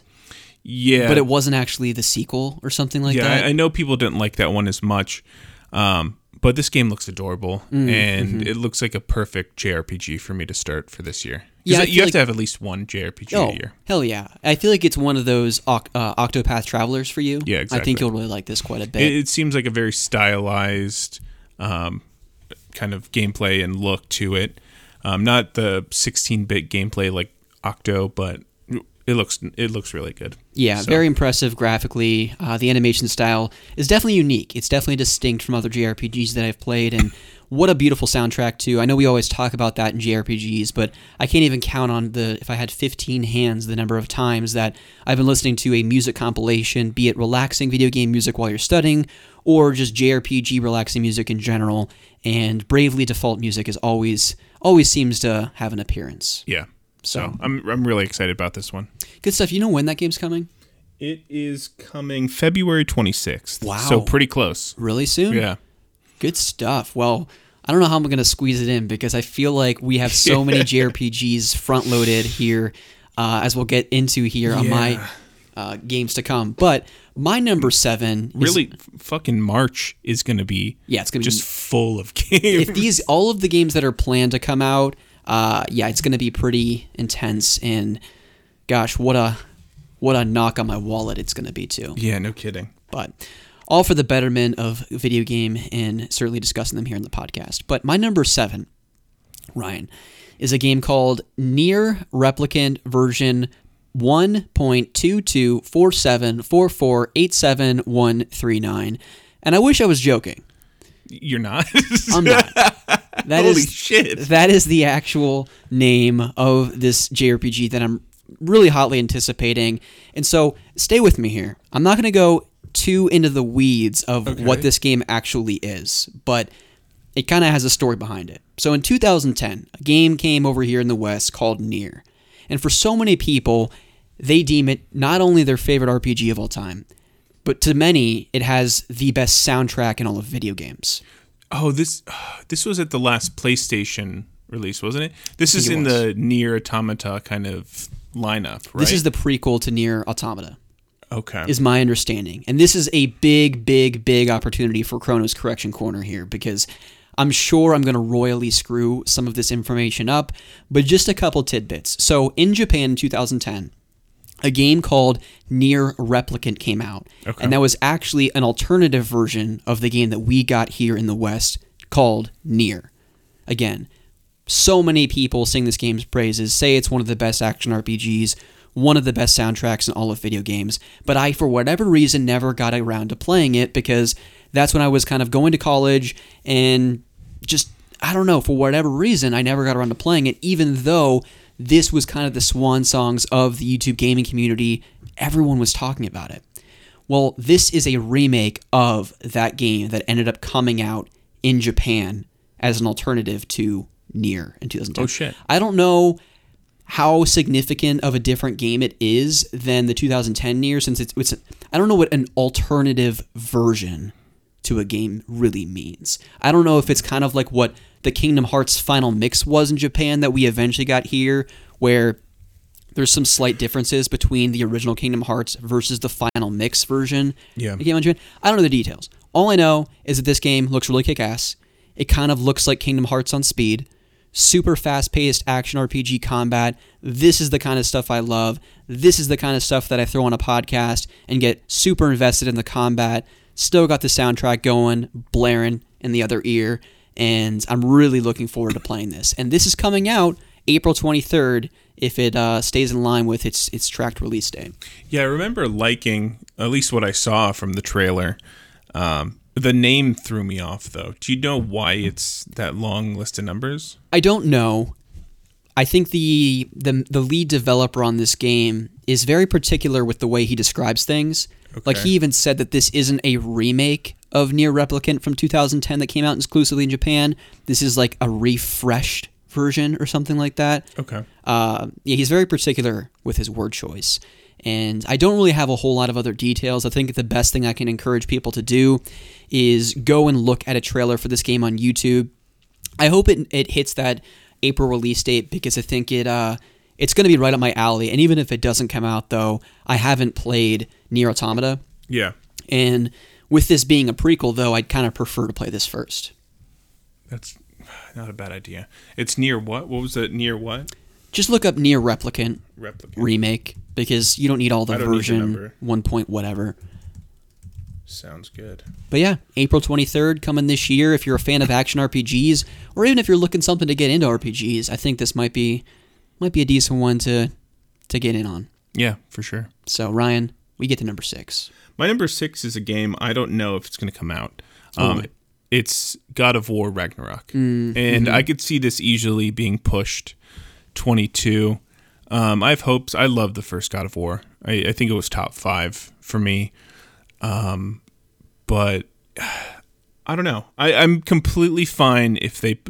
I want a full-length game. Yeah, I'm fine if they do Miles Morales, but Miles Morales, they didn't have enough time in the story to make it make sense or to have it fully fleshed out. It doesn't have to be a 30-hour game. I'm fine if it's just a 20-hour game, but well-written and well-paced and not thrown together. But coming off of the first game, the foundation is really well laid. So hopefully you can play the first one and maybe second half of the year. I think that's what it was originally slated for. It doesn't even have a release date. It just says 2021. So yeah, I think I would be really surprised if one and certainly both of PlayStation's flagship going into 2021 games come out this year, which is Horizon 2: The Forbidden West. Yes. And God of War Ragnarok. However, I think the more likely game to come out is God of War Ragnarok, in the same way that I thought Miles Morales was kind of a pipe dream game. I thought that game was at least a year, maybe potentially 2 years away, because we really hadn't to that point seen a lot of details. So coming away from that final PlayStation showcase when they said, oh yeah, by the way, and by they, I mean Jeff Keighley through the rumor mill, getting text messages from the Insomniac development team or whatever, that was actually going to be a launch title. I think very similarly, God of War Ragnarok will come out in the fall of this year, kind of in the August-November timeframe, but it will end up becoming more of a Lost Legacy, Miles Morales type experience where it's more succinct. Yeah. And it kind of is that 1.5 version leading into God of War 2, which I am A-okay with. If it means we get more God of War sooner, we got more Spider-Man sooner rather than later, I'm all for it. And I still had a heck of a fun time playing Miles Morales, as I'm sure I will have a heck of a fun time playing Ragnarok once I end up finishing God of War from 2018. Yeah. I mean, I don't think they did the motion capture, because this was purely motion capture for the first and for the second one at the same time. But the real thing, kind of like Stranger Things, the kids grow up so quick. Yeah. So if Atreus is going to stay, I mean, unless you're going to have a huge like puberty time jump, you get a completely different actor. They're going to have to pump him out quickly. But yeah, I'm really excited. Whether it's this year or next, I want more God of War. Yeah, I cannot wait to see more about that game. Hopefully we have a PlayStation State of Play here. I think we're probably due for one maybe in February or end of January, just to kind of get a better idea when we can expect some of these games, because we'll get into it with the games that probably will be on our top 5 of most anticipated. There's a lot of games that are kind of locked in here for Q1, and then others that it's kind of just, we don't know. Yeah, like the Harry Potter probably would have been top 5 for me. Oh, yeah. But I'm completely fine with that being pushed back. Hopefully not all of my top 5 are pushed back. But yeah, I mean, I think a game like Harry Potter, just that, a game that big and that sense of scale, there's just so much that they need to get right. And I think certainly seeing what happened to Cyberpunk, they're like, you know what? No, we're just going to punt this another year and make sure it's the best possible game it can be. Yeah. Which I'm perfectly okay with. Me too. So what is your number 6? My number 6 is a game I'm sure most people are anticipating. I'm sure pre-orders are through the roof amongst our community. And that is Ys 9 Monstrum Nox Packed Edition. Dude, I pre-ordered that years ago. No, I'm a huge fan of the Ys series. I talked about it a few episodes ago that I ended up parting ways with my premium editions on the PlayStation Portable, largely because I had no idea those games were going for $150 to $200 a pop, and I bought most of them for $15 to $50. And so I was willing to part ways because I could buy digital copies on Steam for a fraction of the price. Yeah. But it's a great JRPG series that isn't too complex or nuanced in its combat or story. It can be brutally challenging if you're playing on the harder difficulty, but they're just great action RPGs. I don't want to say mindless RPGs, but I think they also make for great podcast games. And it's been quite some time since I've really gotten into the weeds of the Ys series. I think the last game I played was probably Ys 7 on the PSP, which would have been 5 or 6 years ago.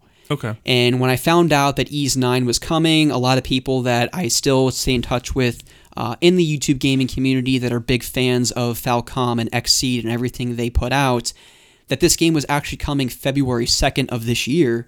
Wow. I was like, oh, holy crap. Maybe I should actually check out to see if there is some type of premium edition set out there. And lo and behold, there was on the PlayStation 4, $60. I get a great art book, great soundtrack, the game itself, and I think a couple other little doodads as well, similar to what we got on the PlayStation Portable. And so I don't think there's going to be a whole lot in February, and so I think sinking my teeth into a great little Ys game will be good comfort food fun here in the next month or so. Nice. So you'll be playing that when I play Bravely. Bravely Default, or Yeah. Bravely, whatever the heck the subtitle was there. A lot easier than your JRPGs to Yeah. near 5,646. Kingdom Hearts 358 over 2 days. Yeah. You gotta love the naming Leave it up to conventions. JRPGs to be confusing as fuck. Yeah. So I guess moving on to my number 5. Yeah, now we're I getting- do want to I want to look up a trailer to the Ys. Yeah. So I'll get that after this. Yeah, I think you'll like it. So I guess this is another game for me, my number 5, that can be pushed back, but it is Horizon. That is mine as well. So this is second half of 2021, I think, is what's currently out there. Similar to God of War, I mean, Horizon's one of my favorite games. Aloy's just a great character, and going out to the West Coast and seeing California and all these new environments, all the new monsters. I just want to know what happens. That's the series and what happens to the villain and kind of where the game ended for the first one. And if I have to wait until 22 to get a well-polished, perfect game, then so be it. Yeah. Because did you play the DLC for the first one? No, so I still have the Frozen Wilds to play. That one's a really good one as well. Yeah, so maybe I'll kick that off here. I mean, certainly if we get confirmation that Horizon 2 gets delayed, then I'll definitely be playing the Frozen Wilds this year. But regardless, if it's confirmed that it's coming in the fall, then that's another reason to play the DLC, which I'll definitely do. But, I echo everything you said, all the sentiments you shared. What an amazing experience. I love seeing video game developers kind of challenge what they've done before it. And I think Guerrilla took a ridiculous leap going from the Killzone series and then moving into something like the Horizon games that has now become a flagship series and franchise for PlayStation moving forward. I played it, I think, late 2019, early 2020 was when I ended up finishing Horizon. Fell in love with Aloy as a character, her entire arc as a character over the course of that game, just becoming more confident in who she was, what she wanted to discover, the truth she set out to find. And, once Lauren has a chance to play through Horizon, we've talked about what we name our son eventually if we do have a son. I think we have a name locked in. I'm trying to hopefully I can convince her that if we have a daughter, Aloy would be a perfect name. Can you imagine? But we'll see what happens. That'd be really cool. Yeah. No, Aloy's she's the best. Nice. Or Darth Vader for your son's name. Just with a hyphen. Yeah. Oh man. Just sleep on that one. That's we'll think about that. But I'm definitely much anticipating Horizon 2. That trailer we saw was stunning. Just her kind of running across the beachfront and just that pan out picture. I mean, graphically, I think that's probably, while Ratchet and Clank Rift Apart will be the most impressive showcase of just rendering of the environments, I think overall just impressive graphically and showcasing the power of PS5, I think Horizon Forbidden West will be that game. Yeah, and it looks like they're taking expanding on the combat, being able to go underwater. So they're introducing new mobs like the tortoise and the elephants. So maybe there's going to be a Mordor. You never know, man. But yeah, I'm really excited for this one. Yeah, that'll be good stuff. But Ryan, I have to pass the baton back to you now. Yes, so we are thinking the same wavelength on this. My number 4, I think this was an honorable mention, was Ratchet and Clank. Oh, nice. Rift Apart. I've never played these, so I don't have the same level of fatigue, or I mean, you've played all of the platformers ever created on Pretty every every system, but when we initially saw this trailer and saw the gameplay, which was just a surprise to begin with, it's just beautiful. The number of assets on screen, the amount of debris everywhere, it just looks beautiful. And how quickly they went into all of these different worlds through the rifts in time or whatever. It looks, I'm excited to jump into this series for the first time. I think you're really going to like it, especially since you don't have that nostalgia for the series. You're kind of going in with a fresh set of eyes. The great thing about that era of platformers is you kind of always had kind of a duo pair of people. With Sly Cooper, you had him and Murray and Bentley and his little trio of people that would go on missions together, but then you had Jak and Daxter. Yeah. Kind of the banter back and forth that they shared. But Ratchet and Clank, Clank is literally a robot, so you can imagine that his dialogue is super dry, mixed with Ratchet, who is kind of very sarcastic. And it just makes for kind of a terrific script. They go on great adventures, and the gunplay in those games is really unparalleled in platformers. And typically, as I've spoken about so often in platformers, I really kind of prefer it to be more bare bones, where you don't have a whole arsenal of weapons. But Ratchet and Clank does it in a way where it just feels so organic, and I'm looking forward to see where they take Rift apart. Yeah, me too. So, well, good stuff, man. My number 4 is a little game they showed during the pre-show of the Xbox Game Showcase back in whatever month that was.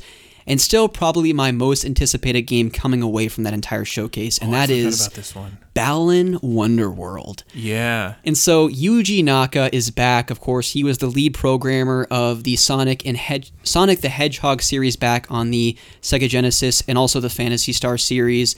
This game is just beaming with so much creativity, charm. It's super colorful. Oh my gosh, and it just looks to kind of blend platforming, but also what Yuji Naka is also known for, and that's Nights into Dreams, which kind of was this weird acrobatic flying type game with the Knights character. Oh my goodness, I'm just anticipating this game because it looks like, to me, it kind of looks like a N64 PS1 era game that you just don't see anymore. And man, tons of collectibles based on the trailer that we saw. The collectible outfits that you can get change not only your appearance cosmetically, but gives you a whole slew of unique abilities for your character. I think there's actually 2 playable characters, similar to how it was in Knight's Journey of Dreams on the Wii. I forget the subtitle of that, but there were 2 main protagonists, a boy and a girl. Similar to that, you have that same thing in Balan Wonderworld. And this is a game that we can potentially, at least right now, it's expected to release March 26th of this year. That's another March game. And my birthday is March 22nd, so I'm just going to maybe I'll just take a whole week off and just get lost in all these wonderful, unique, Pixar-like platformers. Yeah, I definitely need to add that to my list, because I remember I like the ability that your costume changes your moveset. So, yeah. Yeah, if Definitely Balan Wonderworld is not on your radar, definitely make sure it is. I think it's coming across all platforms. It might even be coming to Switch, but I think it's also coming to PC, Xbox, PlayStation, the whole 9. And so the more people that can experience this game, the better, because it really just feels like it's going to just be an injection of joy and fun and happiness into your veins.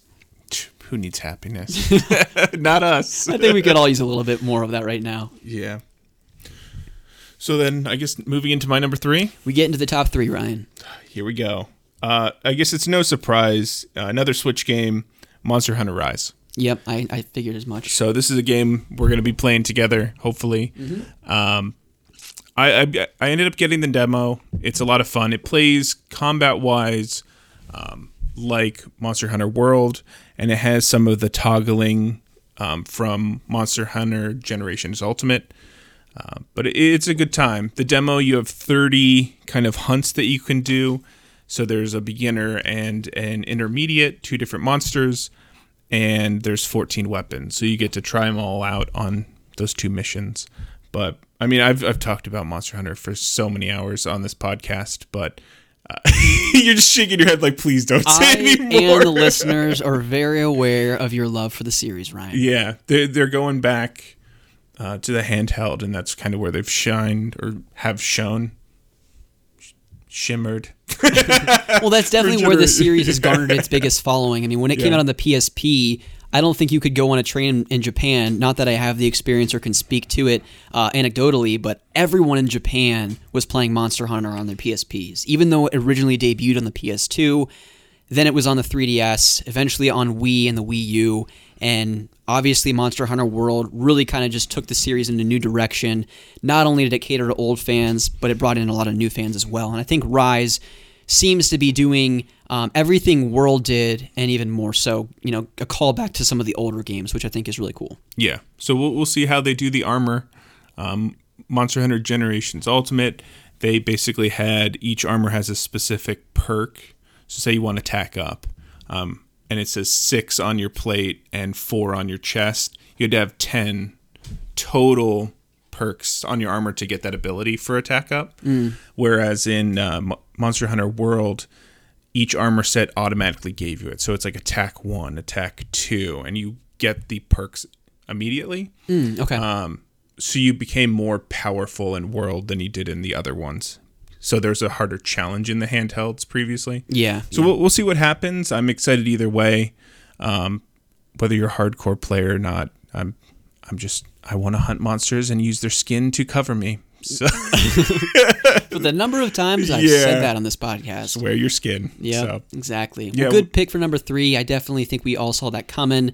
And I think everyone could probably guess each of my top 3 games here. Number 3, though, is Resident Evil 8, or Resident Evil Village, however you want to say it. It's no secret that Resident Evil 7 was one of my favorite games of last generation. I think I probably spent 30 minutes talking about it when I originally played it, talking about it here on the podcast, and just how I felt like they finally went in a good, positive direction for the series after the complete abomination that was Resident Evil 6. I'm sure people enjoy it. You know, I had a little bit of fun with it, but it really felt more like a third-person action shooter as opposed to a Resident Evil series. And I think 7 finally steered the ship in the right direction, kind of going back to the horror roots. I think going to the first-person perspective was one of the best things they could have ever done for the series, since it was, up to that point, this third-person kind of over-the-shoulder view. And I'm really looking forward to seeing where they take 8. It sounds like they're continuing Ethan's story, the main protagonist in 7. I definitely do wonder if there's going to be some type of continuity based on the decisions you made in 7, because the way things wrap up, there's certain people that either die or survive based on your choice, and so I'm not sure if some of that story feeds into 8, or really how they're going to make that work. But regardless, however they do kind of change or direct the story moving forward, I'm really excited. I hope it retains the scare factor of 7 for me. I know we were talking in the Discord quite a bit about a number of people finding it not really scary at all. I think that's complete insanity. I found that game to be horrifying in the best of ways, even though they seem to be taking 8 in more of kind of Dracula Van Helsing type direction. Yeah. I'm sure it'll still be pretty scary. And if it in any way comes close to 7, that's all I can really ask for. I really hope it definitely lives up to the hype, and based on the things we've seen thus far, I think it certainly will.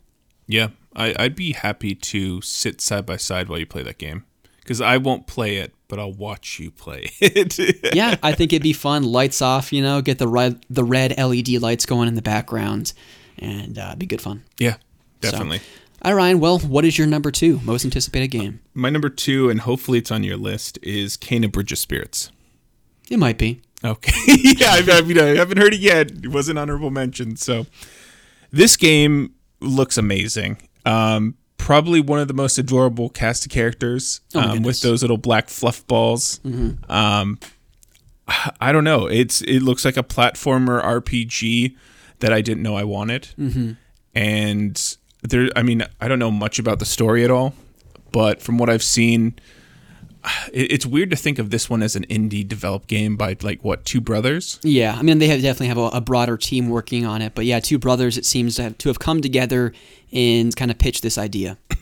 Yeah, so I'm really excited to see what the gameplay is or how it comes together, and that's another March game. You got Monster Hunter, you got Kena, you've got your Wonder World, Balan Wonder World. So yeah, I'm excited. What about you? Well, we'll get to more Kena Bridges spirits here shortly.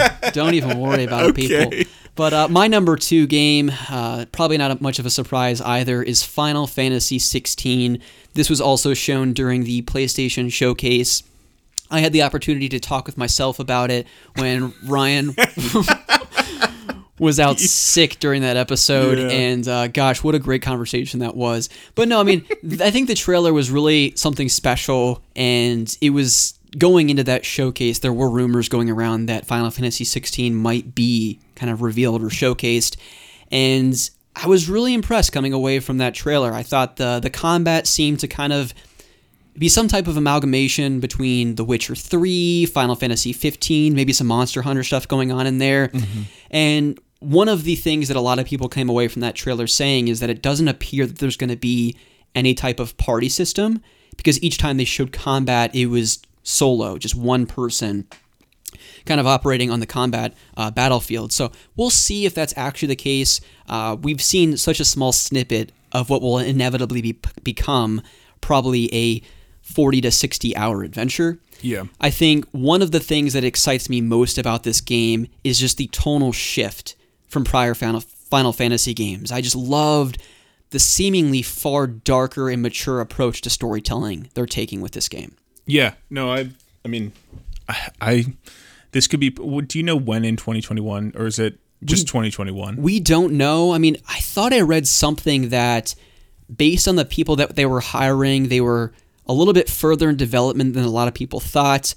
I mean, just because of Final Fantasy 15 coming out, what was that, 2016, 2017? I can't remember what year specifically, but I just kind of anticipated a longer stretch of time before we could expect a new mainline Final Fantasy game. And if this comes out 3-4 years after 15 and it's polished and it's actually ready at launch and ready to go, man, I am so down for a new Final Fantasy game this year. Yeah, no, I like the tone from the trailers that we saw. I mean, didn't that one kid just get covered in blood for one of the, Yeah, someone cut his throat, little Jonathan or whatever. Yeah, just dead. No, I think whether I'm playing Final Fantasy 15 or this new one, or both, Yeah, either or. Mm-hmm. I mean, we'll see. 6 RPGs or JRPGs. Why the heck not? Yeah. So, no, definitely great pick. Good stuff. Well, Ryan, I'm kind of at a loss. I actually don't think I know what your number 1 is. Who knows? I mean, I've never talked about this game at all. Number 1 is Elden Ring. Oh, hell. Oh, of course it is. Yeah. So, there's been some leaks recently, and I'm just going to be optimistic that they're true. Mm-hmm. So I'm hoping that they're true, that this is coming out June 30th from what the most recent things, I think, as of last week are. Mm-hmm. I've talked about this game so many hours on this podcast, but to have George R. R. Martin being the lore writer, and then to have, FromSoft has kicked it out of the park with Bloodborne, Sekiro, kind of going off the kind of main formula that they have with Dark Souls, and returning back to form, but while also going a more open world route. I'm so excited. And then you also get a horse, so I'm hoping this is some Shadow Colossus vibes while you're storming different kingdoms, which I think is kind of what it's going to be like. We've seen basically one dude pounding on a ring and a bunch of arms in the trailer. We know nothing about the story itself, but I'm hoping it's going to be amazing. And it comes out this year. Yeah, I hope it does. And I think that's the best way to go into a game, is really knowing so little, because then your expectations, I think, are kind of in check, as opposed to when you've seen dozens of gameplay trailers and stuff like that. There's a nice balance you need to strike with hyping up a game, but I think with FromSoft, going in with knowing as little as possible is when you get the most out of those experiences. Yeah, I could see them releasing a trailer with potential gameplay, say March timing, and say, hey, June, middle of summer, which would be perfect. Oh, yeah, man. That would make 2021 a good year. The best year ever. Yes. Best year yet. Yeah, and you know what also makes the best year, or makes 2021 the best year yet, Ryan? What? Kena Bridge of Spirits. Yeah, I just saw that one coming. You know, we haven't seen a whole lot about this game, but my goodness, have we seen more than enough. This is a 3D platformer that seems to blend just traditional 3D platforming goodness with Pikmin mechanics, maybe some Overlord, if anyone remembers that, where you get to kind of control these cute little furry creatures that, gosh, just oozing with so much charm. Yeah. And I'll just lay it out there that this is the type of game I wish Rare has been making over the past 15 years. Yeah. After Microsoft bought them, this game just oozes and screams Rareware from the N64 days and the GameCube days even. Well, maybe not so much the GameCube, but even early 360, something like Cameo Elements of Power. Yeah, that's what like it makes this me think almost of. looks like a pseudo sequel to that. And oh my gosh, I'm just so over the moon excited about Kena Bridge of Spirits. It looks like the perfect game for me. Yeah. Like, you know, everything about this game, you look at my game shelf, you look at all of the stuff I have hanging around with posters, Banjo-Kazooie, Yoshi's Story, whatever it might be, Kena's Bridge of Spirits just seems like my spirit animal video game. Yeah, it's almost like they made it specifically for you. Kena Bridge of Spirits for Rusty. I'm so excited, man. And I just, even speaking outside of Kena Bridge of Spirits, just going into this next generation of video games, it just excites me so much to see the 3D platformer being revitalized and new life is being breathed into those types of games, because I don't think we saw enough of them in the Xbox 360 PS3 generation or the PS4 and Xbox One generation. And what we did see is kind of the revival of the 8-bit, 16-bit platformer, which I don't think there's anything necessarily wrong with that. I think that's actually great because you introduced a younger generation into what made those games so special. And I'm sure generations of parents have since gone back and shown their kids, nieces, and nephews games on the Super Nintendo, the Sega Genesis, and things of that nature. But now it's time, for me certainly as a hopefully parent here in the next few years, playing this new generation of 3D platformer, which then makes it easier to say, oh, let's go back and play games on the PlayStation 1 and N64 and see what inspired games like Kena Bridge of Spirits, which was probably stuff like Banjo-Kazooie, Super Mario 64, Yooka-Laylee. Maybe not Yooka-Laylee. But things of that nature. And so I'm so excited for this game. I can't talk about it enough. I'm sure I could go on and on about this for another 10 minutes, but I won't. I'll spare the listeners, but Kena Bridge of Spirits is undoubtedly my most anticipated game of 2021.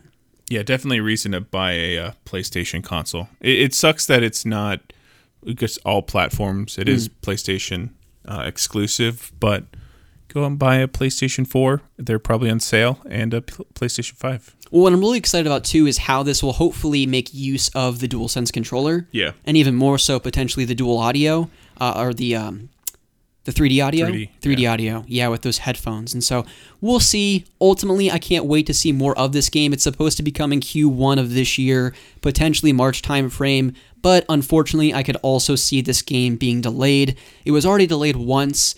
I hope it's not delayed further, but if it makes a better Kena Bridge of Spirits, then I'm all for it. Yeah, I completely agree. Well, Ryan, that's it. Yeah, it is. That is our most anticipated games of 2021. Hopefully, we added a game or two to your list to be looking out for here into the new year, knowing full well that there probably will be a significant number of delays, but even if just a fraction of these games come out this year, we have a whole litany of great video games to play, and even if they don't, Ryan, we have plenty in our backlog to get to. Yeah, we do. And so, we'll definitely get it on the Discord, people. We always talk about it here in the Discord, or on the podcast. We've talked about it multiple times in the episode, about conversations that we've been having there. Just click that little link in the show notes. Just do it. Because you know what? There's a lot of great people that want to talk to you, the listener. We always have great conversations in there, and the more, the merrier. So please join us. And if you want to write into the podcast, you can do that too. otakubrotherspodcast@gmail.com. If you have a topic of discussion, you want Ryan and I to talk about something specifically, shoot us a note. Let us know what you want us to talk about. And if you have a question for us, or you want to correct us on something we inevitably got wrong on this show, you can also do that too. We would love to hear from you. Over the next couple of weeks and months, I know Ryan and I have a number of guests we're hoping to have on the show, just to get a little third perspective, you know what I'm saying? Get some good friends of the show on here to talk with them. about the many, many happenings in the video game world. But that's a wrap. That's an episode. And as I always do at the end of an Otaku Brothers show, I toss it over to my co-host. Ryan, do you have any parting words for our listeners? Yeah, I guess have a good week. If we miss anything or need to add any games to play from our lists, let us know. And I just got a text from Matt saying WandaVision sucks. Oh. So prepare for suckage. I heard some pretty good things. But regardless, we will see you next week for another episode of Otaku Brothers. See ya.